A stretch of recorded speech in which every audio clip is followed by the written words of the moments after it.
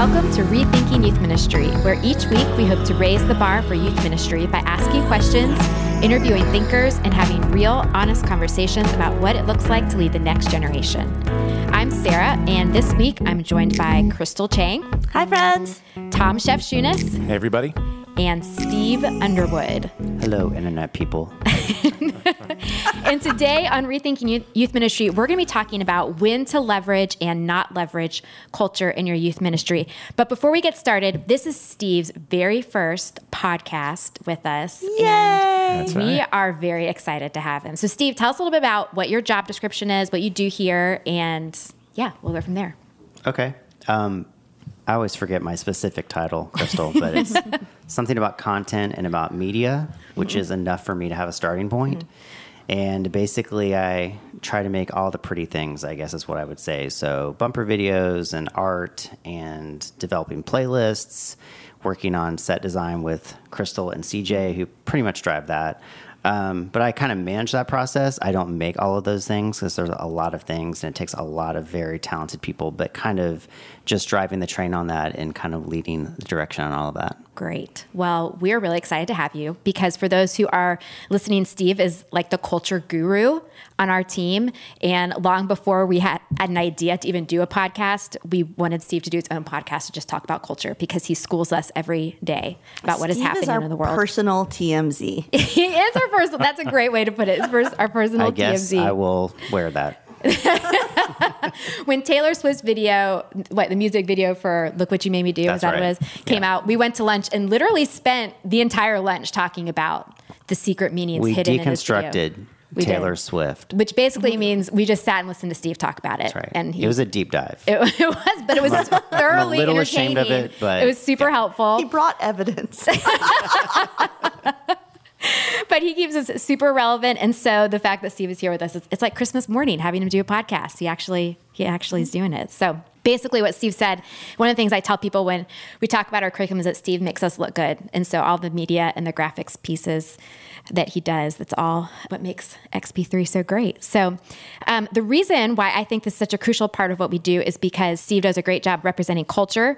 And when I talk about our curriculum with people, I say, you can tell when graphics look good and you can tell when they look bad, but you don't necessarily know how to make them look good yourself. And Steve is great at figuring out what makes it look good and making the rest of the curriculum look good. So we're super glad to have you here.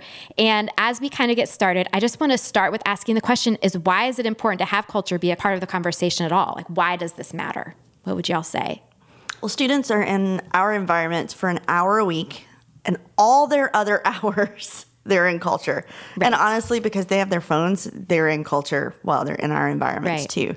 So to not address it just seems really strange. Mm-hmm. Good. And I would say too, and this is just a personal thought. It's not necessarily the thought. But whenever I talk about culture and we're talking about youth ministry, for me, it's pop culture. Right. So it's popular culture. It's, what are they doing in social media? What are they doing with music and television and all that stuff? And so there is a culture at large that we always talk about. But I think for a student, we're primarily talking about pop culture because they don't necessarily care about political culture. Right. Some do, but political culture, what's happening internationally, I don't know. That's what we talk about as adults. I don't know if we would talk about that with students. So that's my frame of reference. Yeah. It doesn't mean it's for everybody, but that's how I would view it. That's good. But there is a broader culture as well. Yeah, I think it's important to talk about it.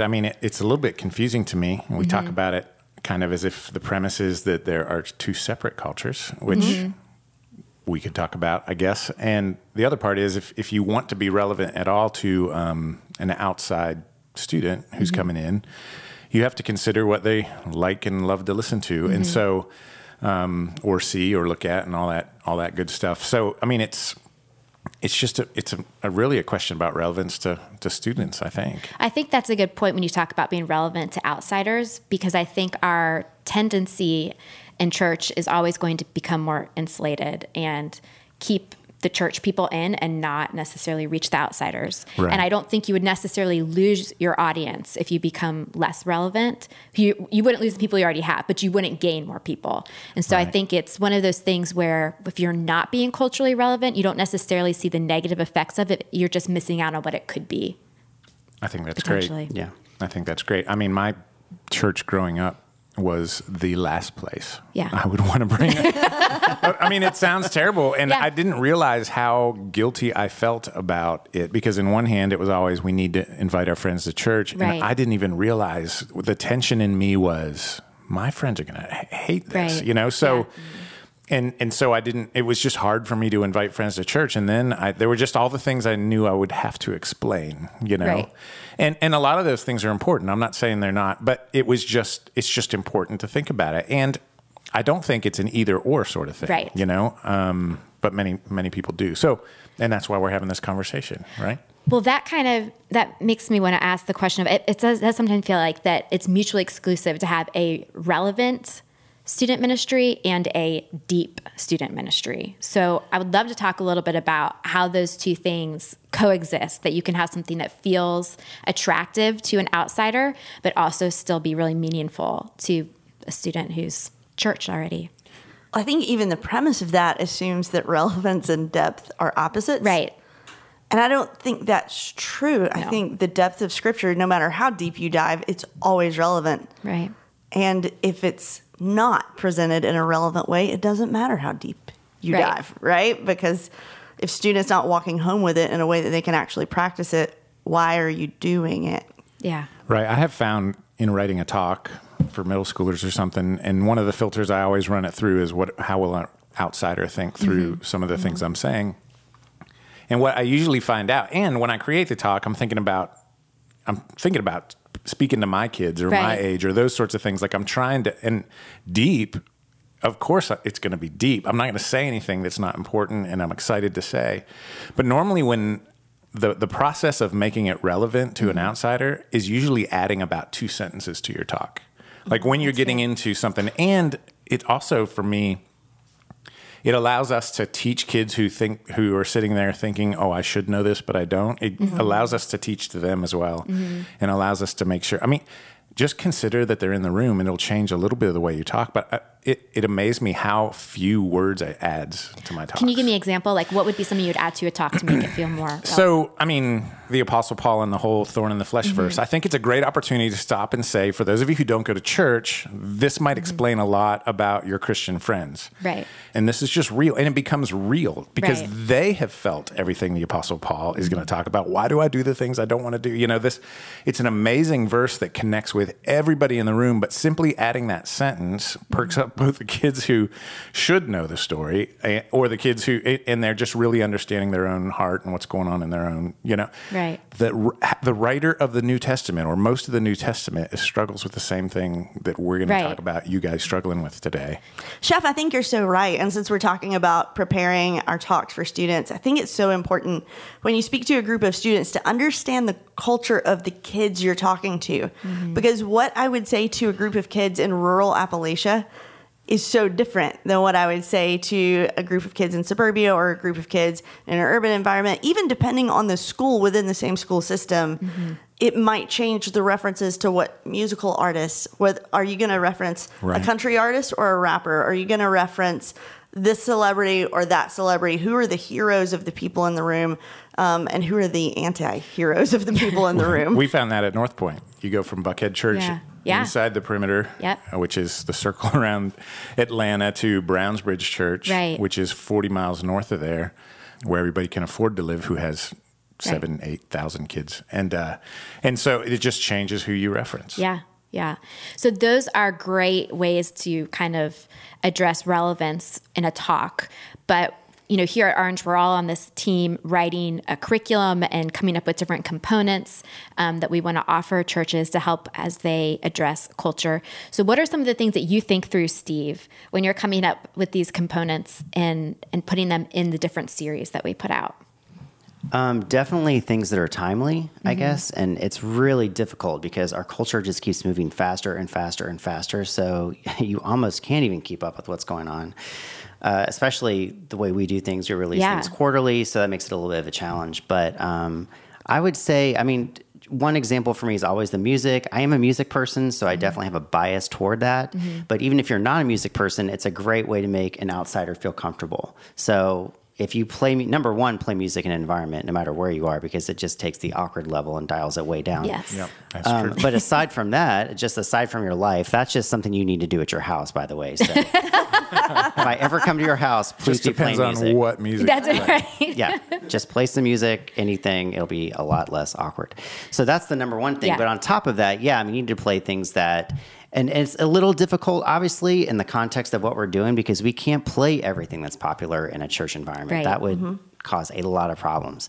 So, there's a lot of curating that needs to happen there, but, music that at least feels like it's a part of what is now, that's a huge thing, because again, an outsider can walk in and immediately make a connection there and be like, hey, this at least feels like a place that I would go to outside of church, so it feels like a regular environment they would go to. And like it's a not Starbucks even or something. necessarily a conscious thought that they have, because of the music, this feels like someplace I would be. But it creates this environment that immediately puts them at ease. Absolutely. It's the number one, less awkward. That's the number one thing. But the number two thing is the part where it's, again, it can't be all or Christian music in general. I mean, that's obviously a philosophical thing, but to use mainstream music is a great way to create an entry where they can walk in and it just feels, as you say, it doesn't feel that much different than it did outside. Right. At least at that part. Yeah. And believe it or not, there is mainstream music that won't get you fired in a church. And Steve has found it. That's true. Steve spends hours and hours and hours finding it, but he finds it. It does Yeah. exist. It does exist. It's a little like a unicorn. Well, but yeah. I feel like Crystal and I talk about this all the time because we grew up in the same era, that like the 90s in the Christian church world was golden days. The golden days. That was really when Jars of Clay. That's right. I was going to say that you couldn't talk about this without mentioning Jars of Clay. I was so edgy. It was DC talk. But that And was I'm sorry. really when Christian culture kind of became its own thing, where I felt like before we just, I don't know, it was more just like praise and worship kind of stuff. But then like the 90s was when we started creating music that was like its own deal and it felt cool and hip and that kind of thing. I think you're forgetting Striper. No, that was before our that's true. time, It was I think. before your time. It was before my time. That's great. Good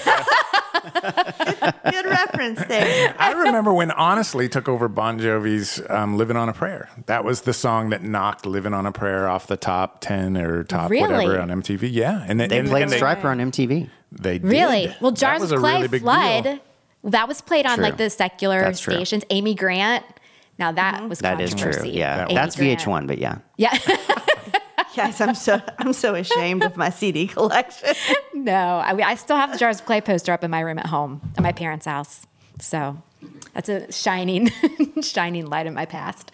So anyway, I think that was kind of a time when Christian culture kind of came into its own. And in some ways that was really great, but in other ways it continued to isolate Christians from kind of engaging culture in a way. So we're not necessarily putting Christian songs on playlists. Yeah, I mean, especially in popular culture, that's a really good point. It's when it started creating a subculture. Right. So it started really feeding into that and of course they wanted to reach outsiders, I guess, with a lot of that music, but at the same time it kind of said, hey, we can have our own thing. We Yeah, can have I our think own that's concerts. probably we can what have it our, felt like more. And you're right. So that kind of contributed to that. Yeah. No offense to Jars of Clay. None taken on their behalf. Okay. And I think growing up, in what felt like to me the dawn of Christian music culture, which probably wasn't, but it was the It was dawn about of noon. my Christian music culture, I felt like to be a good Christian, I had to insulate myself Yes. against any outside pop culture, that it had to be only, and maybe nobody else ever grew up thinking that, but I grew up thinking did, that yeah. to be a good Christian, you only listen to Christian music and watch Christian TV shows and Christian movies. And guys, I subscribe to a Christian magazine. What was it? CCM? I think that was it. I got that as well. That's we are Crystal, strange. Crystal and Sarah, did you smash any CDs? Yes or no? But Yes, after going to of youth course. camp and being convicted, In repentance. I Goodbye, burned- Boys to Men. I burned a tape. a tape. Yeah. Yeah, Twisted Sister. We're not going to take it. Did and then I not- went out and bought it again. Yeah, you're like, well, that was stupid. See, it's almost a scheme the music industry created because then you went and bought it 6 Yeah. months later. That's right. It was so they got something. your money twice. It was a real thing. And I think it's why we're having this conversation. It's because there's this feeling that we can't drive culture. I Yeah. mean, it's that it is a separate thing, that we should be in a subculture, because culture's bad. And do you know what causes that? Where does that come from? I don't know. But it is kind of that idea of in the world and not of it. I feel like that's that whole like and where's the That's line? a really good idea, to be in the world and not of it. But I feel like we are, I don't know. I feel like that was taken to an extreme. Like it's not that anymore. We're just out of it, out of the world.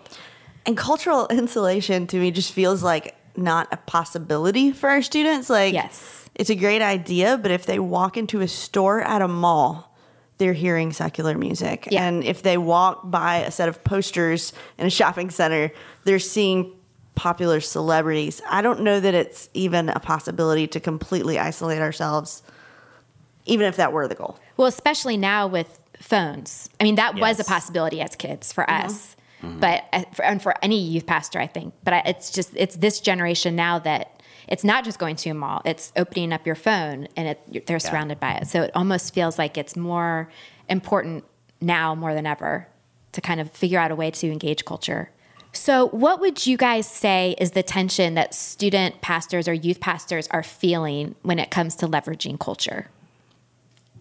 Well, strictly from an environment perspective, I mean, we're talking about a lot of different things. We're talking about speaking, we're talking about media, we're talking about small groups. So there's a lot of components here. So if we're talking about the actual worship experience where you're in the room and everybody's there, I think the main concern is probably what can I leverage that's appropriate? Because we even have conversations in here of, hey, we want to title something this, but there's something that's titled this that people could confuse or cross-reference. And so we're always concerned about that. So I think that's the problem is addressing a certain television show that may be considered like, so you're not sure if you can use that in a big conversation where you can use that in a smaller conversation. Right. So if we're just talking about the worship environment, again, from the stage and all of that, I think that is probably one of the bigger tensions is, can I put this up on screen? Can I play this? Can I talk about it? Is it going to cause us, a problem? Because there it feels like if I talk about it, does that seem like I'm endorsing it? That's exactly right. Right.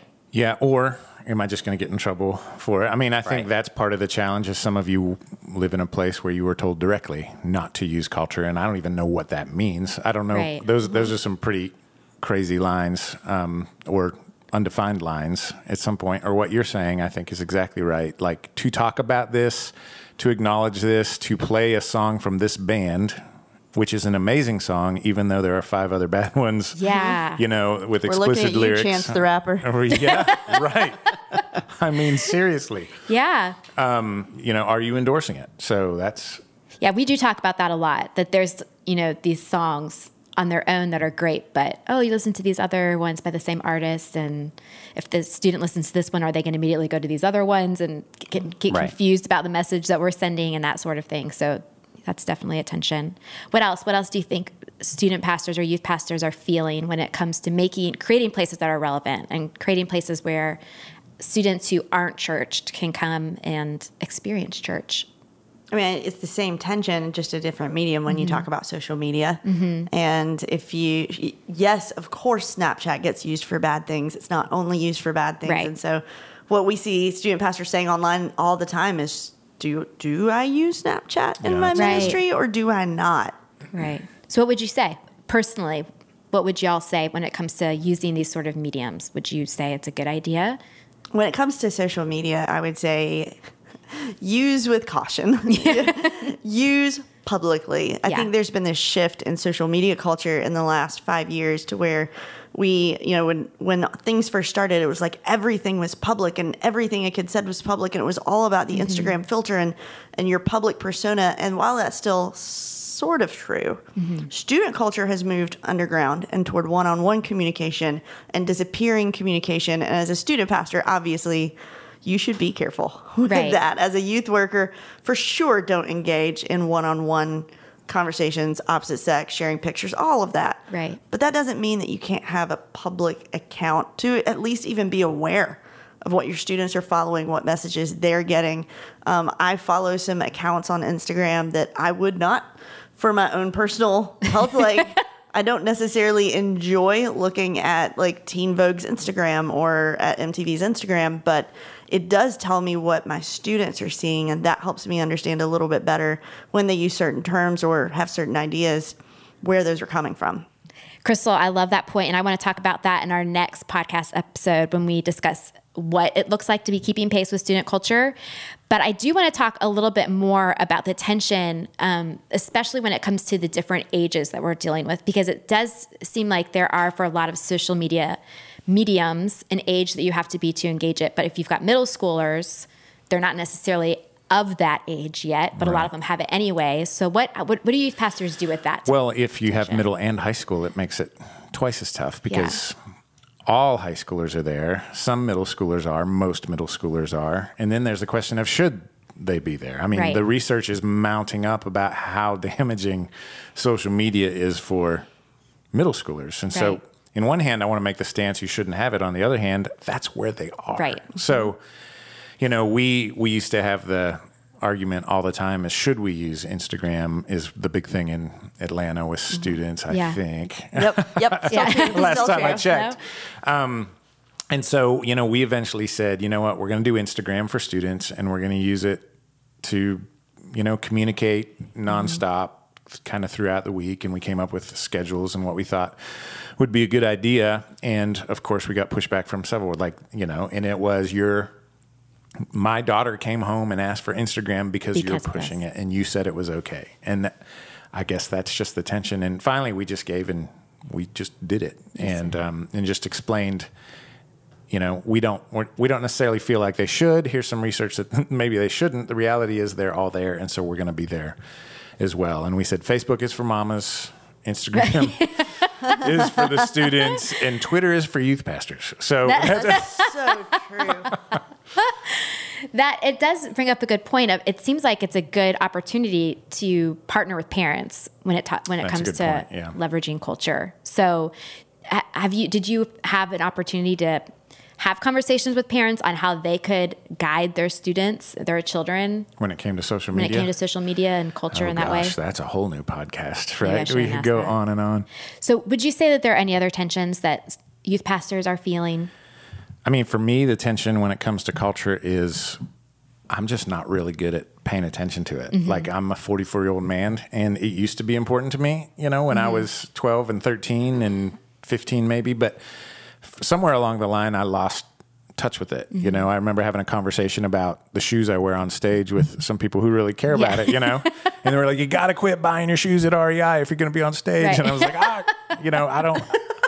So it ended up a 2-hour conversation on an airplane ride where we decided that I needed to buy Vans because those match me best. So some strange things like that that don't seem to matter, but I don't know. So people all the time, because of my position, bring me a bumper video or an image, or they ask me what I think of this logo. And I honestly, I don't even know how to engage culture because I don't know what. So I don't know. I mean, that's why I always turn to Steve, you know. Do you feel like it's your age that discounts you? No, I don't think that at all. I think there are lots of 44-year-old people who really get it, but they love it. There are people who love culture and there are people who don't. But I think for those of us who don't or aren't paying attention enough, we've just got to admit that. Right. That's good. Find people who get it. Yeah. Right. So it's your age that doesn't disqualify you. It's your interest in it. No, I mean, think about who runs music industries, advertising agencies, all those sorts of things. Those are, you know, I'm sure they're old. I don't know who runs them. I don't know anybody personally who does it. But, I mean, it's business in America, right? So, and that's something that we ran into here when we started high school camp was we had 2,000 teenagers coming to see us, and it had to be cool, and it had to look awesome and engaging and something that they felt like was made for them. And looking around our own team, we were like, yeah, we're probably not the people to do that. So we began to reach outside within our own organization and said, okay, so we have some designers. We have some very young staff who are just cool. You see it when they walk in the room and it's like, I'm talking to you, Megan Hewitt. It's just cool. Yeah. And we asked them, what will make this great? What will make our social media great? What will make our t-shirt designs great? What will make our playlists great? And Steve was one of those people who started from the very beginning. Steve and his wife, actually, Julie, helped us set up some environments to be awesome. But I think you have to find the people and ask them and be honest enough with yourself to know if you're not that person. Yeah. And to both Chef and Crystal, I mean, that's a great point. I mean, Chef, you're a phenomenal communicator. I'm not that person. But that's the thing is you say, here's my lane, here's where I focus, here's what I really want to do. Let me find those other people who are plugged in, or, the tastemakers in the church, or people who are outside of high school, or maybe in college or early 20s or wherever the case may be, and they're plugged into it. They can give you that feedback and let you know, because it doesn't have to rest entirely on you. And if you don't have a staff or a team, that's fine too. There are still people who would, especially people who are into culture and art and stuff like that, they just love to be in it. They don't necessarily want to go, hey, I'm looking for X, Y, and Z to happen. They would love to give you their feedback. And so I think you can still tap into a lot of talent, even if that's necessarily not your thing. If you ask people who are, did you say tastemaker? Is that what you said? What is that? What does that mean? I need That's you right. to define that. Okay. I think my wife, she's a designer, is one of those. And if you came to her and said, can you just help make this look better? Yeah. She would love to help. Yeah. People do that all the time. They bring like their wedding, brochure, I wanted to say. What's the word I'm looking for? The wedding invitation or whatever, and then she just lays it out better and finds a better font, and like Comic Sans is not going to do it for your wedding font, but still one of my favorites. Never use Comic Sans. Or Papyrus. If you take nothing else away from this podcast, no more Comic Sans. no more Comic Sans. Okay, so we've talked a lot about how or what it looks like to leverage it, but what would you all say, when should you leverage it? Like, what does that look like? When do we know we're doing it well, and when do we know if we're going too far and engaging culture in a way that's not healthy necessarily? I mean, my personal opinion is you should always engage it. But as I stated earlier, it just depends on the environment. It depends on the context. It's a lot different to have a conversation with a student one-on-one about Game of Thrones, but you may not necessarily want to have that conversation from the main stage, right? So I think that it's definitely important to be plugged in. It's always important to leverage it. It's just going to look so different from moment to moment. So when you're preparing your talk or you're preparing your environment, that's a totally different thing than I'm talking to a student about X, Y, and Z, and we're just hanging out. So I think that's, for me, I think you always want to be aware of culture and to definitely somehow pull it into your, talks, whether it's through, YouTube videos or something like that, or if you want to do a cool opener with a song that's, whatever those things may be, you can do all of those things. It's just that there are some things you probably wouldn't talk about for main stage. That's just my opinion. Maybe, Chef, you would. I don't know. What, talk about? Oh, no, I wouldn't talk about Game of Thrones from stage to middle schoolers. I would not. But, for me, I think part of it goes a little bit deeper. It's not should I use or shouldn't I use culture. I think it's this subculture idea that's stuck in many of us who grew up in an age that we did, that they're two separate things. And if we think less about should I use culture and more about how do we drive culture? We want to send our kids out there. Like, are we preparing them for the culture, or are we protecting them from the culture? That's I think a great point. When you start moving into protection mode, you're not helping, because what we said is great point. Their phones are in their pocket. They're going to walk out into it, and then they're stuck in this. I'm not sure necessarily what to do. When you try to raise some butt kickers that are going to go out and change culture, then you can talk about culture in a healthy way, where you can talk about. Most of the time in churches who are in protection mode, you talk about culture almost always negatively. If you're in a prepare them for it, you talk about culture as something that can be changed, something that we need leaders to help with, or even embrace what's great about culture. Right. I love that point. It's not all bad, but it does seem to be talked about like it's all bad. And Steve, you mentioned having like an opener.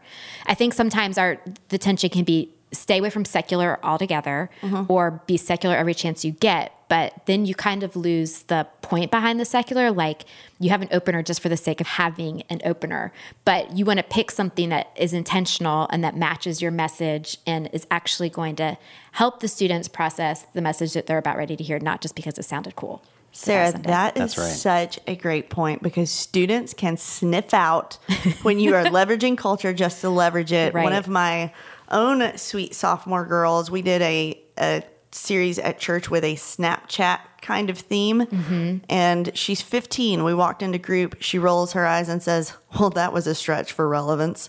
I almost died. I was like cheering the church on, like, you nailed it, and they're going, you're just using that to be cool. Wow. And Right. so there has to be almost like an authentic reason Right. to leverage culture from the stage. And I think Steve made a great point that what you say and do and play from main stage should be different Right. than what's going on one-on-one. And that's not being fake from stage. It's just Yeah. that it comes off as more of an endorsement Yes. from stage than in a one-on-one conversation. One-on-one or one-on group with my own girls, I'm always wanting to talk to them about popular culture. In fact, I ask them to make me Spotify playlists all the time. Yeah. Because it's free and because their taste is better than mine. But also because it gives me a chance to have a conversation and model for them what it looks like to interact with media, to say, well, you know, I really like that song, but they said this one thing and it kind of bothered me.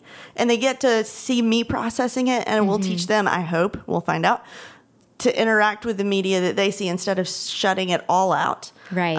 It gave me a chance recently to say, hey, you sent me this song and it is cool, but it said something. And if Right. I'm honest, I don't think you know what that means. Yeah. Here's That's a what it great means. And she goes, oh yeah, I didn't know that. Yeah. And That's great. I just think as leaders, we have to kind of own our role in modeling how to interact with a culture that's Right. ubiquitous, that we can't always isolate ourselves from. I mean, Yeah. think about the things about culture is it's so inconsistent.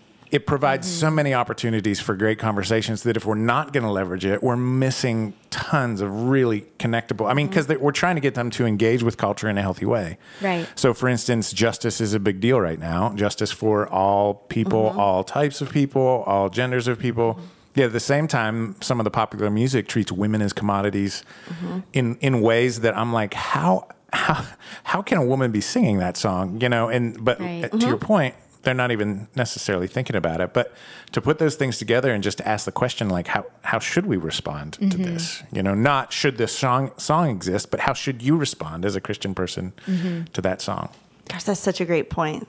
Pretending it doesn't exist versus responding to it because it does exist. Well, and it seems like it goes back to that thing we talk about often. It's attention, that Yeah. culture's not going to be all bad. It's not going to be all good. But that means we just have to stay on our toes when Right. it comes to engaging it. And we're trying to help kids figure out who they are in the midst Right. of that. Right. So culture isn't making them be one thing or the other. They're Right. trying to sort out where they stand in the middle of it. And that's really our jobs. Yeah. So Both Chef and Crystal, I mean, that's such a great observation because, as Chef pointed out, you know, justice is a huge thing right now, and so is a lot Which of is a popular great music. thing. Right. Yeah, I mean, it's a great Yeah. thing. And so, but also, as you say, a lot of popular music may speak in disparaging ways about all kinds of people, as you mentioned, in particular women.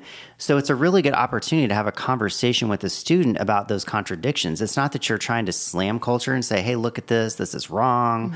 What you're trying to do is say, hey, look, you're getting two different messages here. It's like you're not endorsing the song or something, but hey, you're getting these two messages. You're kind of on board with, you know, just at least listening to this, and you're definitely on board with this part over here.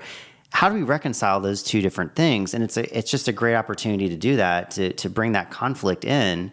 Again, that's probably more of a small group thing, I mean, or maybe it is something from the main stage, but culture does give you that opportunity to talk about the elephant in the room instead of just acting like it doesn't exist. Well, I love that because when we do the PHASE project, we talk a lot about the mental and cognitive development that kids are going through. And students are really moving into more of abstract thinking. So, but not all of them are there yet. So they're thinking in black and white terms. So to be able to talk through with them that this isn't a black and white issue when it comes to this song or this artist, that there's going to be nuances to all of it, is kind of a new concept for them to help them kind of process it. And I think as leaders, sometimes we feel like it's our job to put a label on things. This is Right. good. That is bad. Right. But maybe it's more helpful to be honest, even when I'm looking at my own playlist or my own movie watch list going, that was interesting. I felt weird about I felt Right. awkward when they said this. I felt like I disagreed with that. Yeah. I actually liked the show, but they said something in the show I disagreed with, and just saying that to students and kind of cueing their own conscience to go, that wasn't great, but the rest of it, I kind of understand. You know, one of the things I've started to do, and maybe we're moving into the what could we do about it sort Yeah. of conversation at this point, but I try to read I read all the time, and I try to read books in threes. I read something that is just fun to read, which for me is some sort of history thing, which is weird, or war. That's fun too. 2, I try to read something that's inspiring or that matches what I believe. And 3, I try to read something that challenges me. And it's those things that challenge me or put me into that situation of, but when I read that book, it's usually full of swears because it's written by, somebody. Yep. And it helps me clarify what I believe about what's true. Well, and I love that. I think I read in a book at some point something along the lines of all truth is God's truth. So I think sometimes we can read those books that are challenging us or find something in culture that's like, I wouldn't normally. That's exactly what I find. Yes. Exactly what you're saying. It's like they have discovered the same thing I've discovered. I just know where it comes from. Right. Right. And it's possible to go to a secular source and find something that's from God, and they might not even know that it's from God. I think that's absolutely true. So, Gosh, and I love when that happens and a student sees it. Yes. And, a student says to me, I love the show The 100, and because I've seen some episodes of The 100, I can say, hey, this episode where they talk about the value of life, that actually came from something that Jesus said, or that actually is something that we believe, like when something resonates with them. And really, I would say it's the image of God in them going, that is right. I love pointing out those moments to kids. Well, what Jesus said about women and children in the context of the Roman, that was revolutionary. Crazy countercultural. Right. Yeah. Just thinking about pop culture, and we talked about different TV shows or music, but another thing, why we leverage pop culture. So we have talked extensively in this group about 13 Reasons Why, and if you're not familiar with it, look at Wikipedia. But, it basically addresses teen suicide and talks about that, and it's not light viewing by any stretch, and so we have all kinds of different opinions about it. But the one thing that's interesting about that show, and this is an instance where we talk so much, I think, especially in the faith-based world, that pop culture creates things or drives things. And this is an instance of where a show is mirroring culture. It's doing the opposite. So this is something that this already existed, right? Suicide is a huge problem right now. It's growing, and we talk about that as well and all the reasons for that. And so that's an example of a show. You don't have to sit there and binge watch it. You don't have to know all the nuances of it, but it's a great thing to know about because that is an example where pop culture is actually mirroring what is taking place in the world, and it actually gives you a view into that as well. I mean, obviously that's a lot more dramatic when you're looking at a television show, so it's not perfectly mirroring it, but it at least gives you a window into what is happening in the world. So that's where culture can actually serve you in your understanding of student culture and what's going on, and even the underground nature of the culture that Crystal talked about. Is those are moments for you to at least read about and to know and to understand what's going on. And again, that is reflective of what is happening in youth culture at large. And anytime there's a tension like that with parents and students, that's an opportunity for the church to engage in certain ways. You have to be strategic and wise about it. We argued about that. As a church, we were trying to figure out how to do that, and we felt the tension we talked about earlier. Like, if I talk about it, will it get more kids to go watch it? Right. And so the way we decided, we did not talk about it from stage, but we prepared our small group leaders just in case it went there, and many of it did. And it was a great opportunity to connect with parents and say, hey, parents, I don't know if you've heard about this, but this is what's being discussed. And then it gave us an opportunity to really partner with parents and connect with them there. So that's why we have to engage with culture. That's good because it's not going away. And ignoring it is not going to make it disappear from their lives. No. Yeah. Nor is it going to change anything. Right. No. Yeah. That's good. So I feel like there are some major points that kept coming up again and again in this conversation when we're trying to answer the question of when to leverage and not leverage culture in youth ministry. And one of the things was when Chef said, I love this, preparing our students for culture versus protecting them. And I think that's a great kind of metric to keep in mind when we're deciding when to leverage culture. I love the idea of maintaining attention, that culture is not going to be all bad and it's not going to be all good, but paying attention to when it's going to be helpful or not, using it with intentionality and not just for the sake of using it, and then using it for a dialogue, one-on-one, and not just from the stage or with both. And also learning from it. I love that idea, Chef, again, when you were talking about reading books that are coming from different people that aren't necessarily going to agree with you, you're not necessarily going to agree with on everything, and learning from them. Right. Well, it helps you understand where people are coming from. That's good. And as Chef said too, just to add on to that, that actually opens the door for dialogue with parents. That's so great. There Yes. are opportunities that will present themselves, just like you said, with that show. Anything else y'all want to wrap up with? Don't use Comic Sans. Great point. Got Can't it. talk anymore. I'm scrolling MTV's Instagram. Do listen to Stryper. I think that's a really important cultural. You know what we've been missing is a Stryper opening song. Yeah. Where are Next those time. at? I'm Next happy season. to perform. And after this, Sarah and I will go Google to find know. out who We're- Stryper is. I've got it queued up right as soon as we're done recording here. So, and then one other thing I think is really important is, Crystal, you just finished a book I saw, and I've read parts of it, and you address this Yeah. directly. Yes, actually, with my friend and colleague Ashley Bohens, we just finished The Art of Group Talk for Teenage Girls. There's also an Art of Group Talk for Teenage Guys, and one of the things that we talk about is just knowing your students by knowing their worlds. And there's some practical tips in there on just how to get to know their worlds, even when you don't live in them. Love that. That's awesome. Well, we are going to come back next time and talk more about how to keep pace with the student culture. And if you enjoyed today's episode, we'd love for you to subscribe to the podcast on iTunes and leave a review on iTunes or wherever you listen to podcasts. Your review helps make the podcast better. And finally, for more great resources or to check out the show notes for this episode and to learn more about the student curriculum and strategy we're all a part of at Orange, visit our website, rethinkingym.org. Until next time, I'm Sarah. I'm Chef. I'm Crystal. I'm Steve. And thank you for listening.